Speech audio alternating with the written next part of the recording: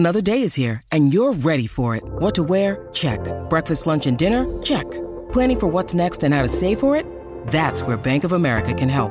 For your financial to-dos, Bank of America has experts ready to help get you closer to your goals. Get started at one of our local financial centers or 24/7 in our mobile banking app. Find a location near you at bankofamerica.com/talktous. What would you like the power to do? Mobile banking requires downloading the app and is only available for select devices. Message and data rates may apply. Bank of America N.A., member FDIC.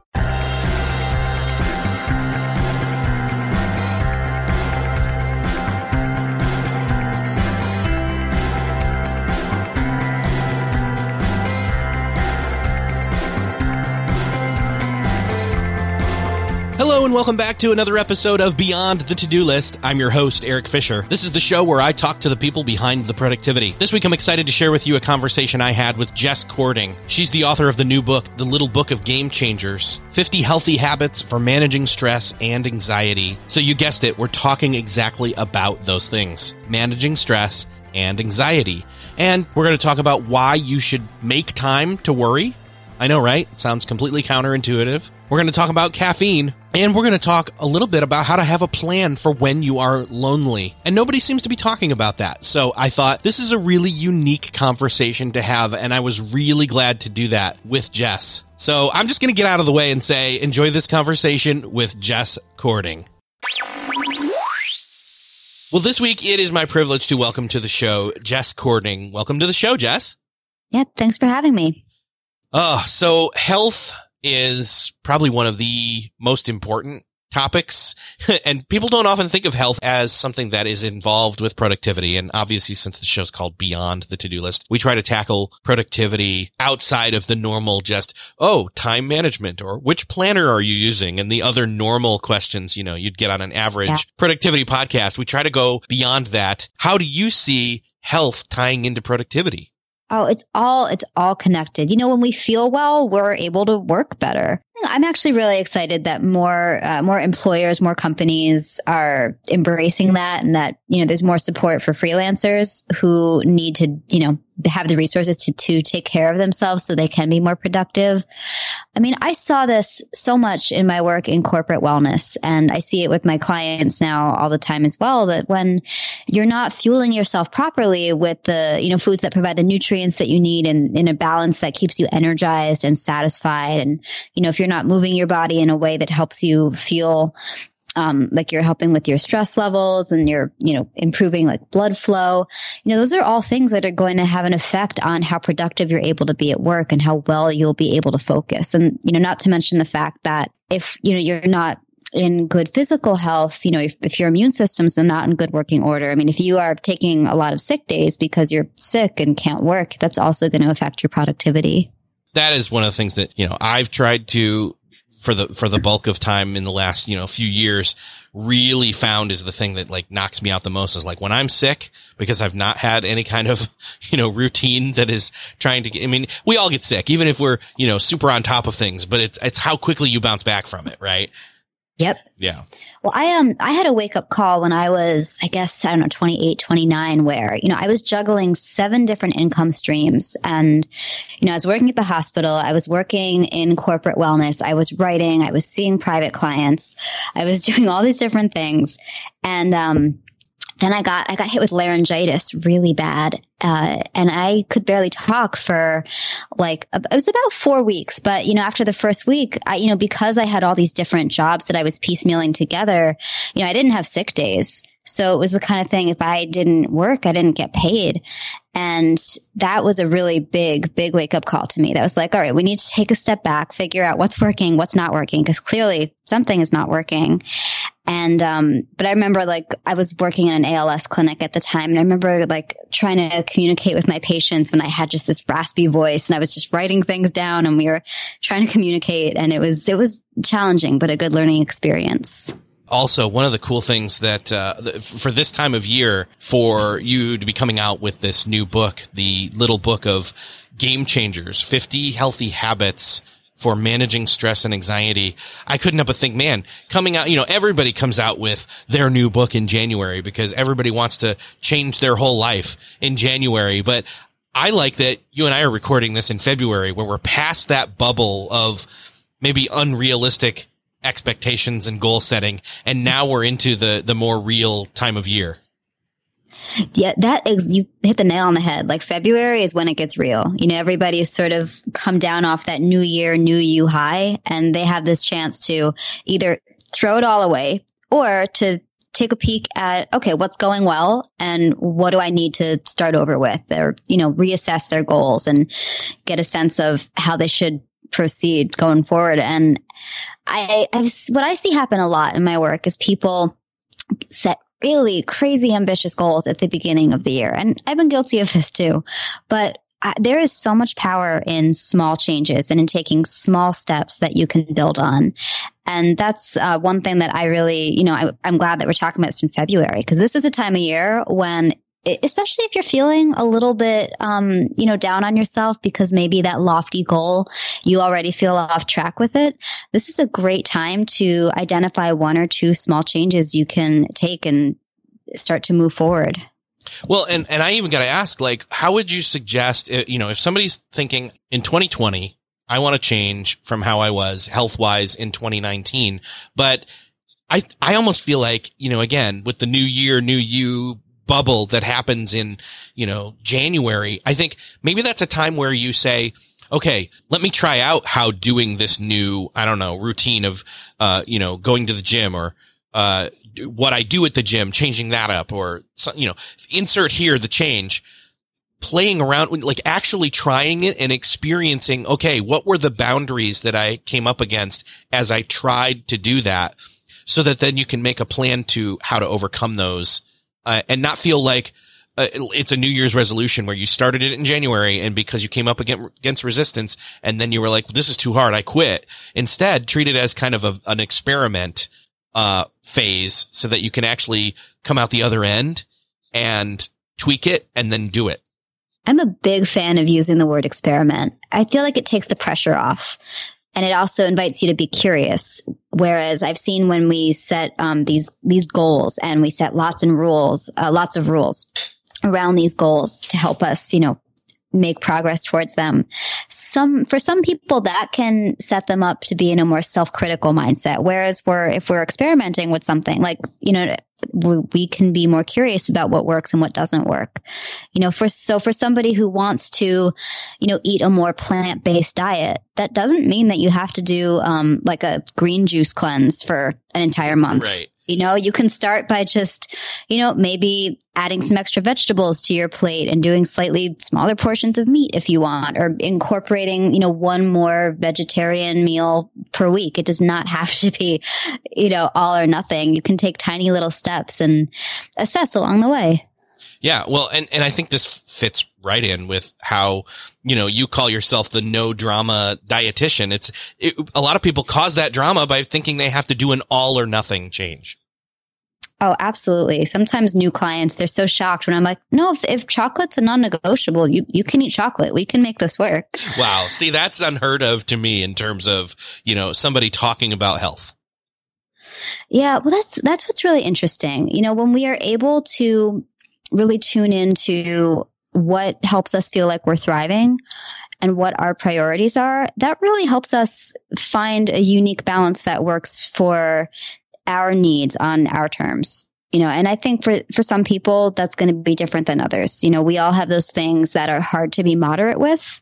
We all have those things that we can take them or leave them. A lot of what I see people struggle with is trying to follow a plan that's, arbitrary, or it's not designed with them in mind. We go on social media and we see, this celebrity did this diet and got these results, but, we're all different. We all have different needs, different types of foods that make us feel great, different types of exercise that make us feel great. And we're also dealing with different things in our personal and professional lives that we have to take into account and make plans for. Yeah, I love the individualized, approach, that there is no one size fits all or no, single silver bullet that's going to work for everybody. But, trying out these different things works great. It's why I really like that your book. It's a little book, but 50 healthy habits is like a lot of different healthy habits. Well, you could look at it this way. You could even just implement one tiny thing, not even one every week. And over the course of the year, you'd have implemented 50 different healthy habits. Not that all of the habits in the book are necessarily the perfect fit for every single person, Sure. but you could take an approach like that. I also like that you've broken up the book into 3 categories, I guess is the best way to put it, where you've got some of them that are under mind, some that are under body, and some that are under spirit. And again, as I was going through the book and even trying to figure out, pick some ones that seem interesting to you. But then I said, no, you know what? I'm going to go for the shocking ones, the ones that I don't think anybody's either thinking about or think are maybe contradictory, in some way. So I'd love to throw one out from each of these categories to you so we can talk about each one of those. Awesome. So the first one is under the mind category, and it's called set aside daily worry time. And I'm like, wait a second. So we're supposed to set aside, the title of that section. It's like, wait, so are you saying we're supposed to set aside a time every day to actually worry? Because I thought we weren't supposed to worry.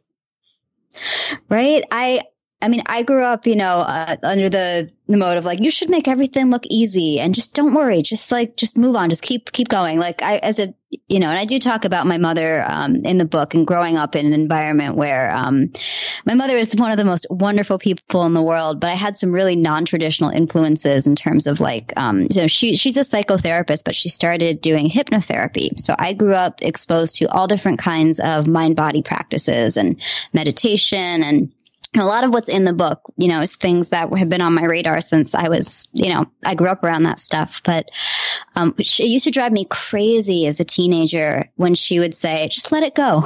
And, right.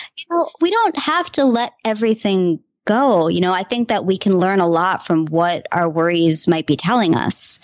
And I do explain that in the book. There's a difference between, it's normal to have concerns. That's completely valid.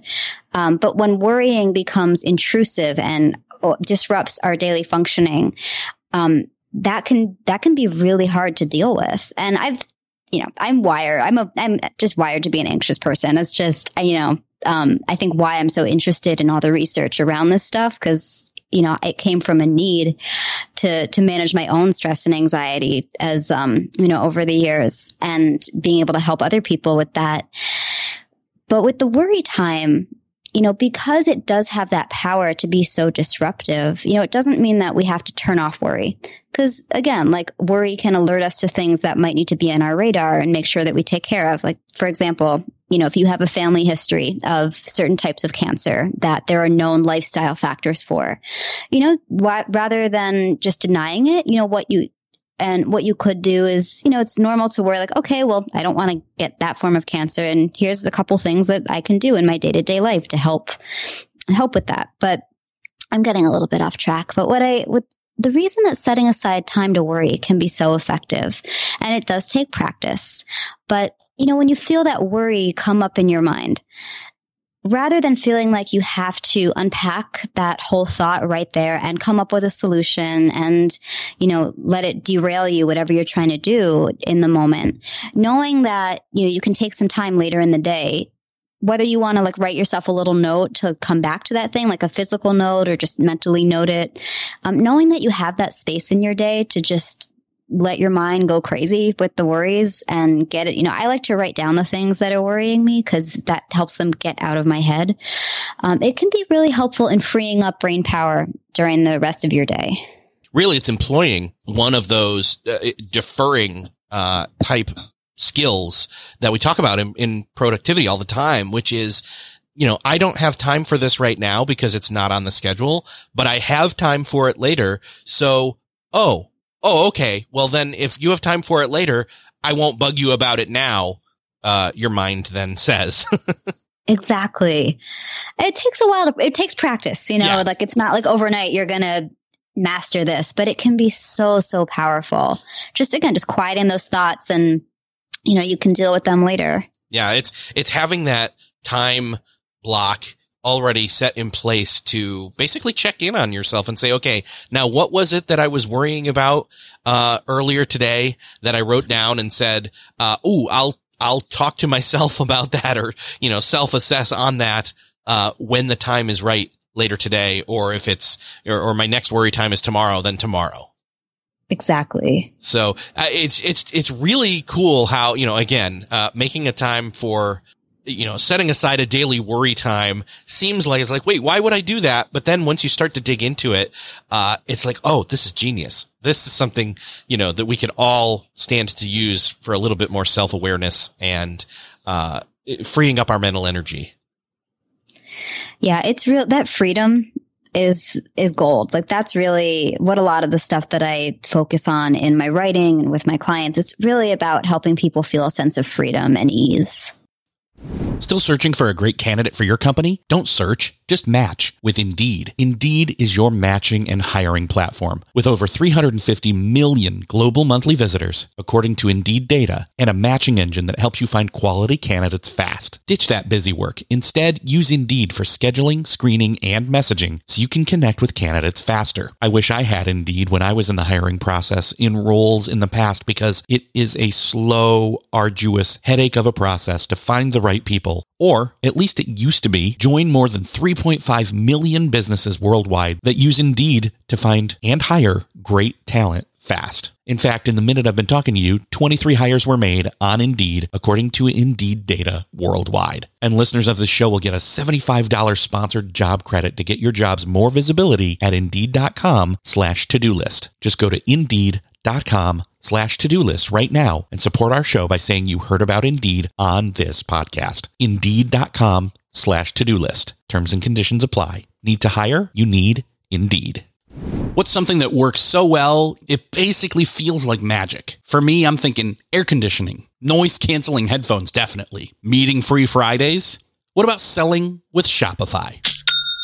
Shopify is the global commerce platform that helps you sell at every stage of your business. From the launch your own shop stage to the first real store stage, you don't have to just sell your own stuff anymore. With Shopify Collective, you can curate products to sell from brands you love and give your customers more variety and your business more sales. Shopify is your no excuses business partner. Sell without needing to code or design. Just bring your best ideas and Shopify will help you open up shop. Shopify also helps you turn browsers into buyers with the internet's best converting checkout, 36% better on average compared to other leading commerce platforms, and sell more with less effort thanks to Shopify Magic, your AI-powered all-star. Sign up for a $1 per month trial period at shopify.com/beyond. Again, go to shopify.com/beyond now to grow your business no matter what stage you're in. Shopify.com/beyond.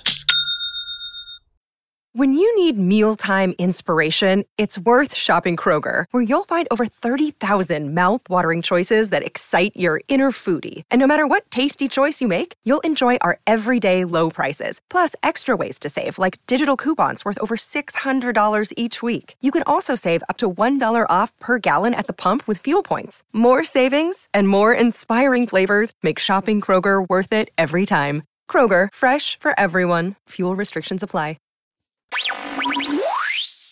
Let's move on to body. And with this one, I kind of went for the one that I think everybody deals with, which is finding your sweet spot with caffeine. Everybody, they either love coffee or they've got their other drug of choice for receiving their caffeine intake, if they use it at all. I'm curious what your thoughts are on this. Yeah, caffeine it's fascinating because it's, a lot of us, it functions not just as a source of, that pick me up, that physical caffeine boost. It's also, in many ways, it can be a social connector. It's almost like, how a cigarette break used to be like the way to get a break. And now like the coffee break is, a way that's like a socially acceptable way to be like, oh, like I'm just going to go get a coffee, take a coffee break, or, you meet people for coffee. And it's interesting in our food culture right now, coffee, there's a lot of confusion around it. And there are some camps that say coffee is terrible, like all of it, like it's going to jack your cortisol and mess with your energy and your mood.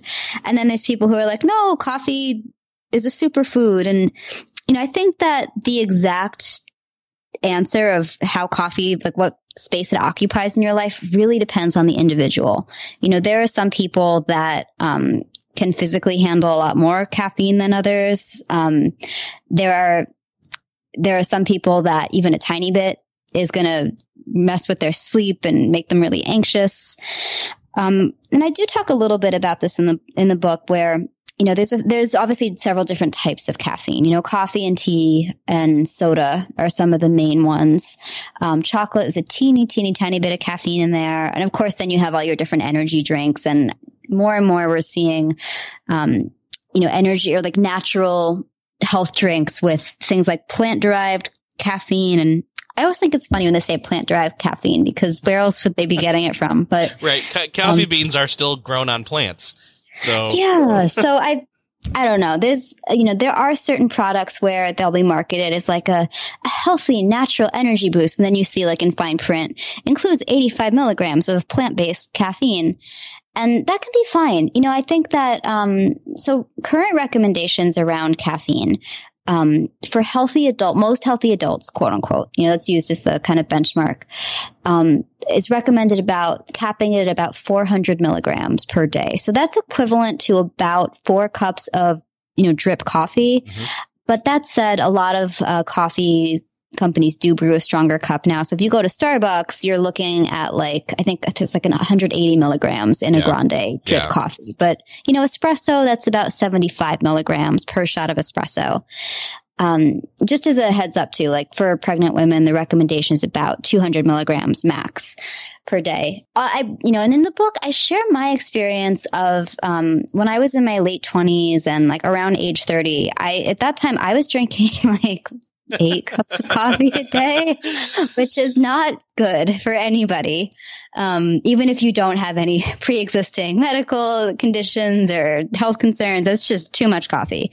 And I was dealing with heart palpitations and sleep disruption. Of course, I was in denial. I was like, oh, it's stress, it's work stress. I'm stressed. And I go to the doctor and she says, how much coffee are you drinking? And it was like busted.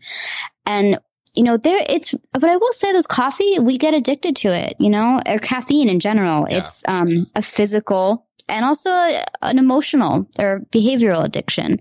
And, your sweet spot is going to be different from, your best friend's sweet spot with caffeine. But I remember for myself, the goal was to get to that 400 milligrams. That was like my starting goal, even though my longer term goal was to get it closer to 200 or 100 milligrams a day. So, you can do a cold turkey approach when dialing down the caffeine, but if another approach that I offer in the book is to, start with small swaps, like switching your order from a large to a medium, or from a medium to a small, or starting with, half decaf, swapping out, if you normally would have another cup of coffee in the afternoon, see how it feels to swap it out for an herbal tea, because, and I think I mentioned earlier about how we treat coffee as a social connector.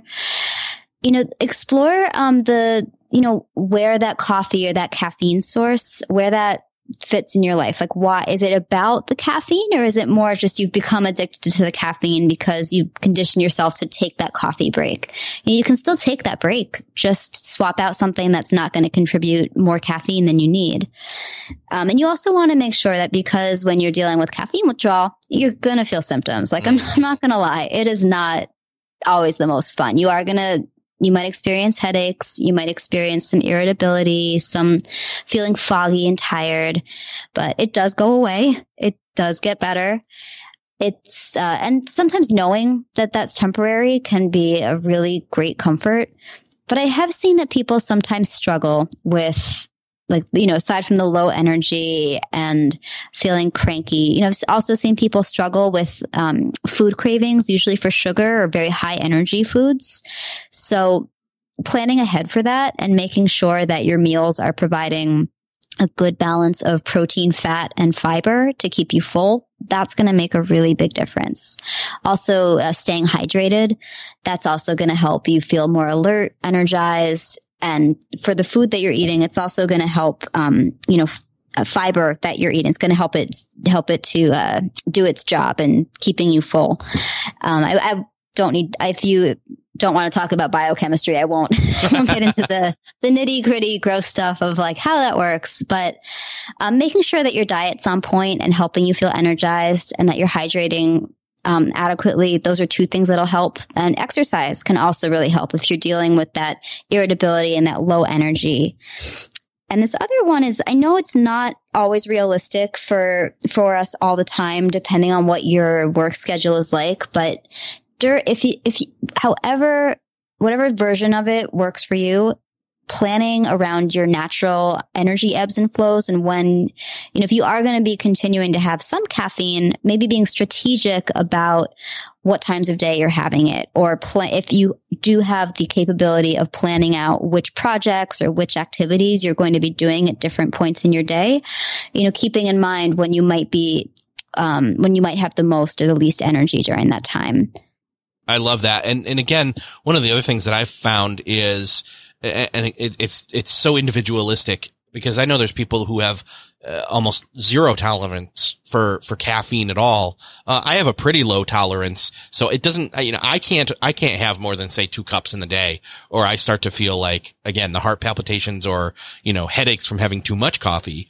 Caffeine is tied so much to productivity. We think, oh, well, if I want to be productive, I got to wake up. I got to have energy. So I'm going to go to coffee. That's my thing. But, like you were saying, questioning the cue and reward, and the routines even around why we are drinking that coffee and when we're drinking it, and, replacing it. I've done the cold turkey. It's not fun. If I was going to do that again, which in fact I know that I've been, having more recently than I probably should, caffeine wise, but, and I've been wondering why I've been stressed. So I think there's a cue there for sure.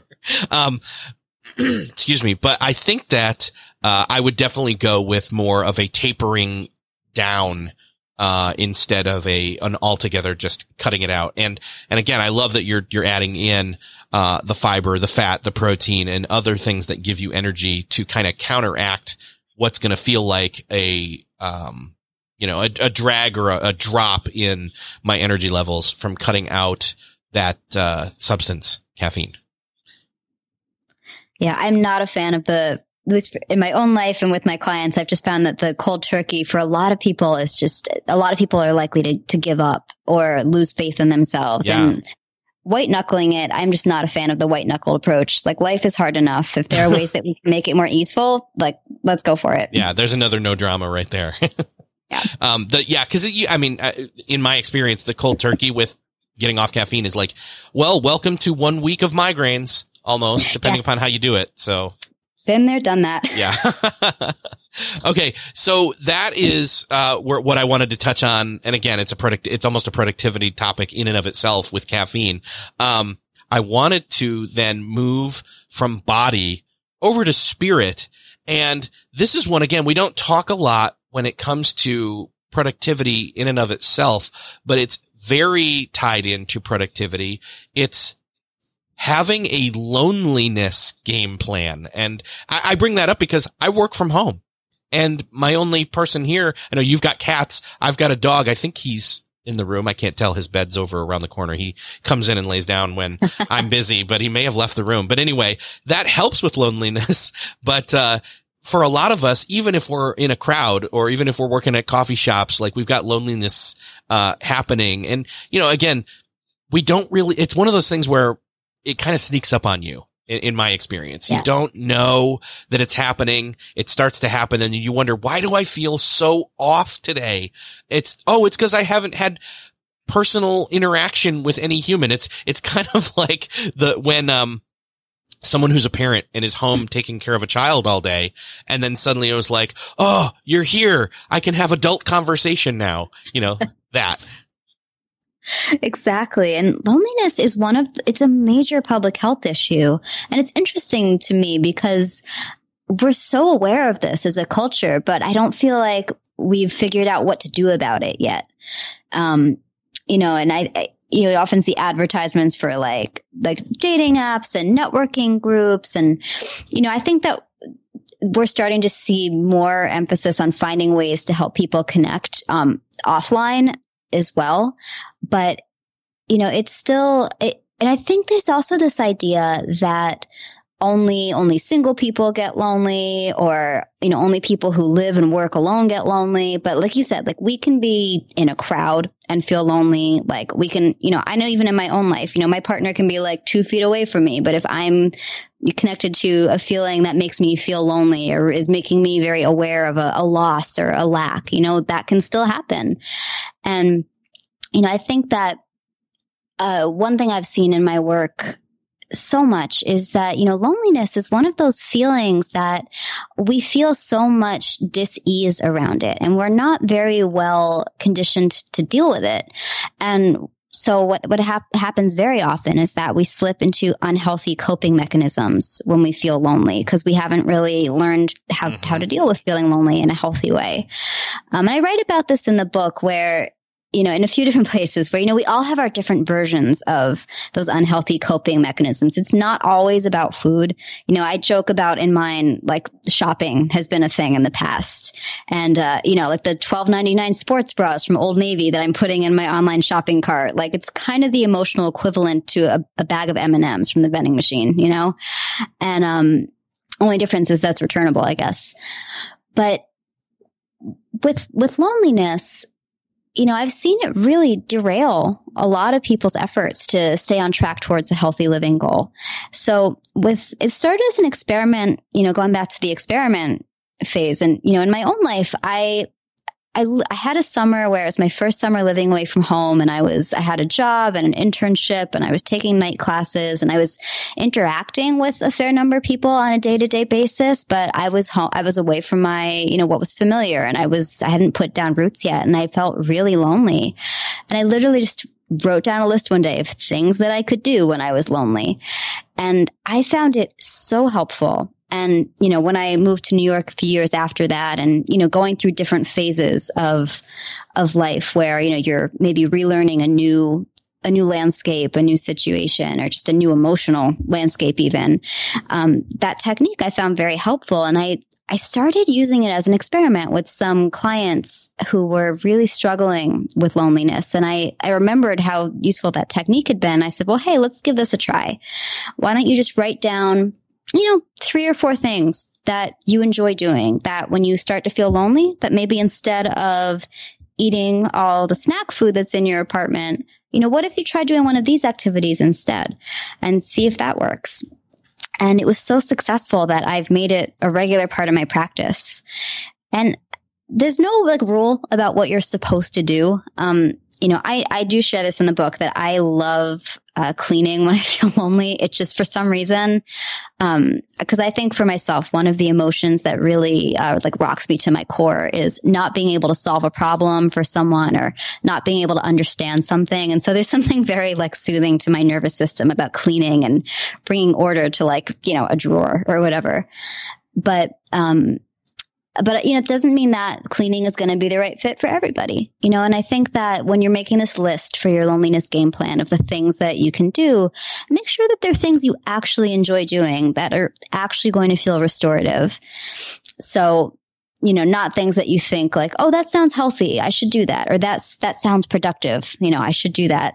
Because what happens is when we don't, when we don't address our loneliness, when we try to shove it under the rug and push through it, or if we do fall back onto an unhealthy coping mechanism, that can really cause our productivity to take a hit, because our mind is otherwise occupied and it's hard to focus on what we need to be focusing on. Yeah. And it's a very, almost elusive or lingering feeling that's hard to nail down.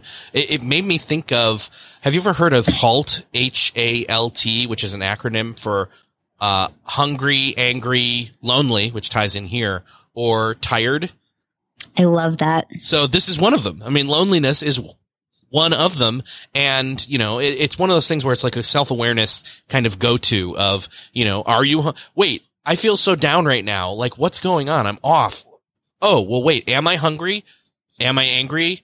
Am I lonely? Am I tired? All those things that kind of, oh, I forgot to eat lunch, or man, I've been dwelling on how angry I am. This is the third one, lonely, and obviously tired. And, and honestly, hungry and tired and I guess angry, and even all 4 of these really tie into all different parts of your book in different ways. So. Yeah. And I mean, hopefully you're not going to feel all four of those things at once. No. But, if you do, start with the one that you can, that feels most urgent to address and start there. Yeah. And this is something that, again, I have a friend who's like, yeah, once in a while, I am off and I treat people like crap. And then I realize, oh crap, I am tired, or I am hungry, or I've been lonely. And so then he's able to course correct. But it's one of those things where it's like, again, this is almost one of those things where it folds back into the setting aside the worried time. Like if you're checking in with yourself once a day to see what you're worrying about, this is where some of those symptoms, maybe not hungry, because you probably can't go you shouldn't probably go 24 hours without eating something, but yeah. But the tired or lonely, a consistency of tiredness or loneliness or even angriness is going to probably rear its head in some thoughts and feelings in that worry time, right? Absolutely. And taking a moment to just be mindful of what is going well and showing yourself, because we do tend to focus on the negative. And I think that sometimes when you are doing that check-in, it's also a great time to, note the stuff that you're worrying, but then take a sec to acknowledge what's going well. And, maybe jot down a couple things that you feel good about. And sometimes infusing that little bit of positivity into the equation can help you reset your energy for the day, or help you, as you're looking back on the day, maybe help you drift off to sleep a little more easily. Yeah.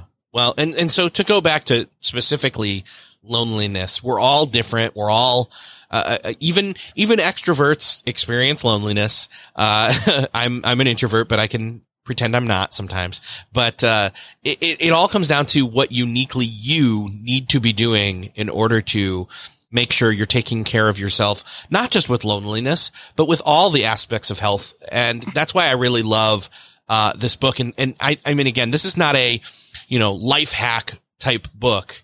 It's not, even though it's called, the Little Book of Game Changers, 50 Healthy Habits for Managing Stress and Anxiety.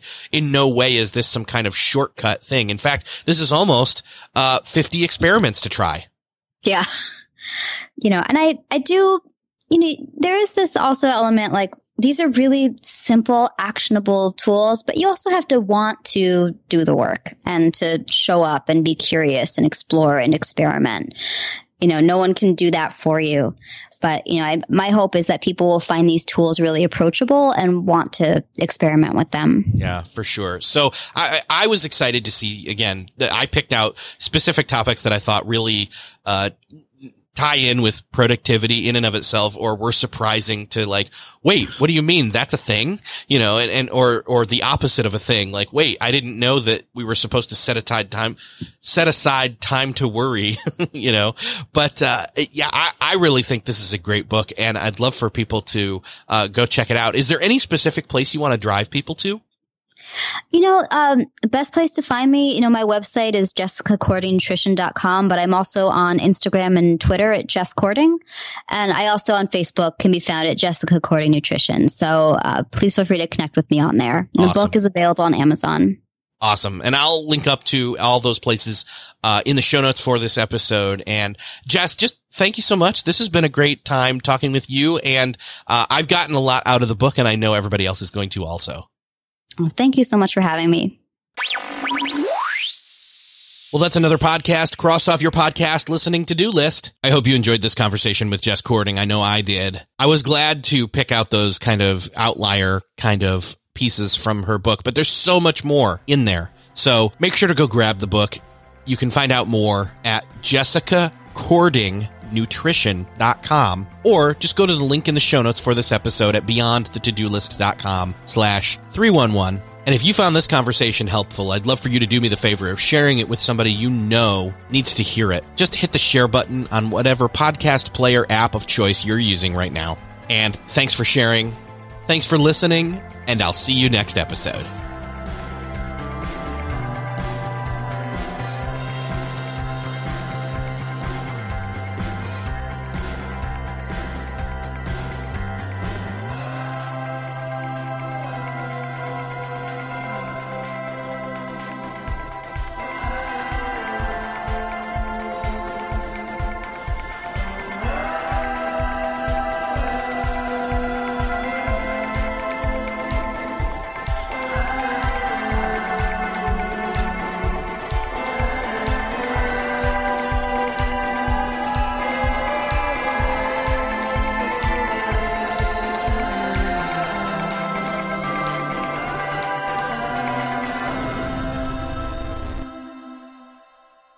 Hey, thanks for listening to the end. If you're looking for a show to start helping you apply these productivity lessons on your business, check out Millionaire University. It's real lessons from real entrepreneurs teaching you what you need to know to improve your business or start one if you've been putting it off. It covers all aspects of business, from starting, marketing, growing, managing, and everything in between, wearing all the hats. And as an added bonus, I am conducting a number of those conversations, those interviews, so you'll fit right in. Again, that's Millionaire University. Just search for it in Apple Podcasts, Spotify, or wherever you're listening to this podcast.